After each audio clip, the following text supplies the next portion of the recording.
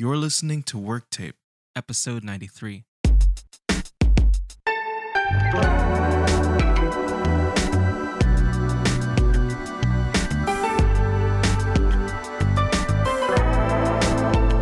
Welcome to another edition of the Work Tape podcast. It's your boy, Money Mitchell, Isaac Reuben Grover, and we got a little bit of a short and sweet one here for you today.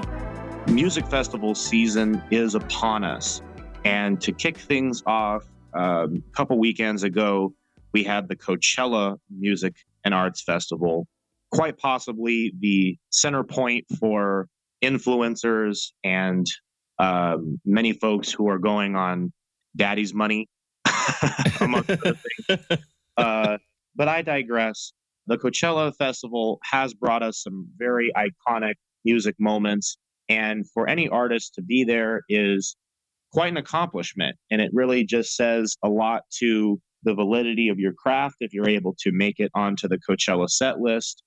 And speaking of the Coachella set list, one of the big draws of this year's festival and one of the big headliners was Frank Ocean, a man who is quite mysterious and very elusive and reclusive, considering just how acclaimed he is as an R&B artist. And I mean, for good reason.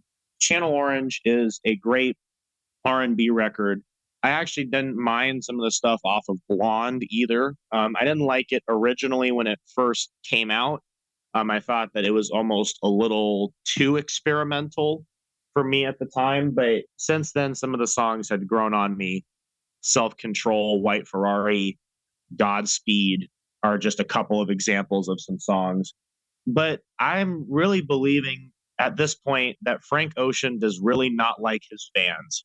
So, of course, as you know, Coachella is 2 weekends. So if you're slated for the Coachella Festival, you're playing both weekends. And the first weekend set of Frank Ocean, at least from videos that I've seen and from what I heard, was anything from god-awfully bad to just kind of like disappointingly mid. There was really nobody who, at least I heard, who came out of Coachella saying, you know what, that was a great Frank Ocean set, which is kind of sad because that was an ocean of disappointment. Right. Frankly. Which is kind of a shame because a couple of years prior, he put on, at least from what I've heard and what I've seen, as one of the best music sets at a festival out in LA. So he's definitely capable of putting on a great performance. But at least with the first weekend, it was riddled with supposedly some last minute changes. I guess there was a bit of like a complex stage that involved like some sort of like ice rink or something. And why you would have an ice rink in a music festival that's in the desert in 90 or 100 degree plus weather is kind of beyond me. But he apparently had some sort of big plan to do some sort of intricate show where people were going to be, I guess, skating around him as he was doing some music. And then literally, I guess, a couple of hours before, he decided just to say, nah, forget that. I'm not going to do that. And essentially kind of wasted a lot of resources and labor that came in from people. So there were already people who were upset about him. I guess the show started like an hour late too. I guess he was an hour late coming on stage. That's pretty bad. When Axl Rose is more consistent in putting on good performances than you are, that's a problem. That is basically like prime Axl Rose behavior, basically. So he started an hour late, and then he actually violated like Coachella's curfew because he started late. So he actually had to cut his set short because they told him that, you know, you're violating curfew laws or whatever. So that was also a thing. And then this man half sang his songs and then lip synced a lot of the rest of them. And it was just very weird. It almost really just felt like he didn't really want to be there, but that he was obligated to for a check. Because I think he was going to get paid $8 million for both performances. Of course, he's only getting half of that because he only did one performance. But still, $4 million. This is crazy to me because this man takes God knows how long to make an album.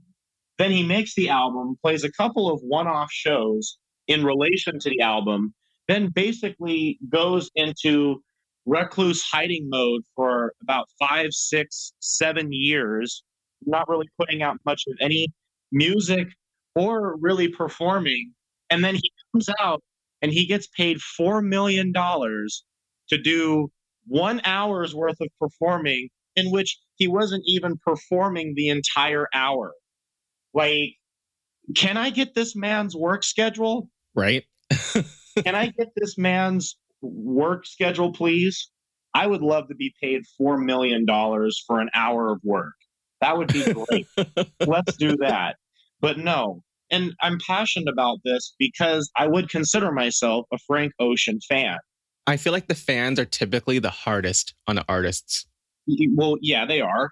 But I am a Frank Ocean fan. I love his music, and it's just incredibly frustrating to me that I will probably never get to hear it live just because he kind of wants to be to himself.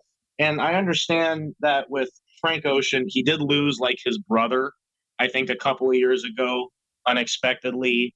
So, there's some personal tragedy there, which I completely understand. The loss of any family member, especially one that's close to you, and especially one kind of suddenly, I think his brother died at like a really early age. So, of course, that's going to play into your mental state. But do you feel like it was the execution? It's almost like either you should have just quit, or if you're going to do it, at least do it well. Right. And he kind of went somewhere in the middle, which is, I think, kind of what the problem was. I think if he really didn't want to do the show, he could have just pulled a Kanye and said, I'm not going to do it. That's very true. A Kanye would have been more respectable. And then they would have been able to find someone relatively quickly, as opposed to what ended up actually happening for the second weekend, which is basically where Blink-182, they got Blink-182 to headline, which Blink-182 was already there. So it was just like, okay, now you're headlining. So really simple. But speaking of Blink-182, just really quickly, that was also one of the big stories to come out of Coachella, the full reunion of the original members of Blink-182. And of course, they are going to go on tour, I believe, this year, all of them, which is why the tickets are probably so outrageously expensive. I don't know if I can ever justify paying $200-$300 plus for Blink-182 tickets. What's the price again? Right. I mean, I do like the fact that they got together. I do think it's really cool that Tom DeLonge is not chasing aliens anymore or, peddling any conspiracy theories, and that he's actually trying. I mean, I listened to some of the performance, and actually they did a great job. I mean, Tom DeLonge is sounding as good as he can sound. I mean, he's not going to sound as good as when he was younger, but he sounds as good as he can. Mark is Mark. There's not really a lot there. Not much to say much about. No. And then, of course, Travis kills it all the time. Always. At least in the public ear and eye, he's the hardest working musician of them all. Oh, yeah. I mean, and because Travis Barker also became one of the most in-demand producers, too, for all the pop punk stuff that yes, he did. Revivals like the Willow Smith stuff and the MGK stuff. Those drummers, man, they have a good ear. Well, I mean, yeah. I mean, because as a drummer, you're kind of, I don't want to say you're the backbone of the band, but I mean... but you kind of are. Yeah, if you don't have a good drummer and you don't have a good bassist, you're not really going to have a good band. And you're not going to have a good song. And so there's a definite curation and ear for sounds in that respect. But actually, with Blink-182 pulling out their set for Coachella, I think they did a really great job, actually. I think that if the tour is anything like what they did at Coachella, I think it's going to be a good show. It's like I said, it's not going to be worth $200-$300. And then I filed for bankruptcy, and that became the end of me. Right. I don't think it's worth going broke to see Blink-182. But I do think that it's cool to see them reunite, and it actually gives me it gives me hope. Although, let me be really honest, this is probably never going to happen because of all the bad blood. But I would love to see an Oasis reunion. I really would. And if Blink-182 can get back together after all these years, I'm sure Oasis could. Although the only kind of real stipulation is that I think Oasis would do just one night. I don't think they would do an entire tour because I think there's just too much bad blood between the Gallaghers for them to do one tour. Like, one would probably kill the other one before the tour is done. Let's be really honest. But if they did one night and they paid them an obscene amount of money, I could see them doing a reunion. I could see them actually. Wouldn't that be a crazy Glastonbury show? It would be an Oasis and an ocean of Franks. Yeah, definitely. Because I think Matty Healy of the 1975 said it best, which is if you go see a Noel Gallagher show or a Liam Gallagher show, not one fan there would not rather see them together as Oasis. Well said. Yeah, I mean, there's nobody who, if you told them, you can see those two solo or you can see them together in Oasis, there's not one person that would say, oh yeah, I wouldn't want to see Oasis. Like, and actually, I mean, Oasis is actually, that's a great band that we haven't, have we really dived deep into Oasis? We've talked about them a little bit, and I've said my criticisms about them, but I've been listening to them more lately. Mm-hmm. And the Lemonheads, which I remember last year, I was like, oh, there are no good 92 albums. I mean, I didn't really mean that. Yes, I did, but I also kind of, Lemonheads had a good record from that time. Right, but I mean, with Oasis, I mean, definitely maybe in What's the Story, Morning Glory, I mean, those two were some of the best rock albums. Sure, let's go more into them or something. I don't know. Or yeah, we'll figure that out. But this is going to wrap it up for the short and sweet version of the Work Tape podcast, or maybe a better word to say, it's maybe the quick and dirty version of the quick Work and dirty Tape podcast. Well, quick and clean because, we keep well, yeah, quick and clean. Yes, I understand. Yeah, because we keep it. This is a family show. This is a family show. Despite the fact that we do talk about some deeper subject matter, we do try to keep it family friendly. And even when advertisers start to jump on board, we won't have to worry about demonetization. Nope. For our stuff. So with that being said, this is wrapping up the Work Tape podcast, a little bit of a Coachella wrap up from the weekend.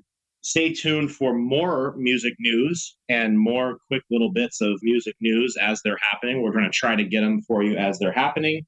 And of course, for some deeper dives on some of your favorite albums and the production techniques behind some of those albums, and just a deeper dive into just everything related to music. Once again, I'm Money Mitchell, Isaac Reuben Grover. Peace. Have a good one. Peace.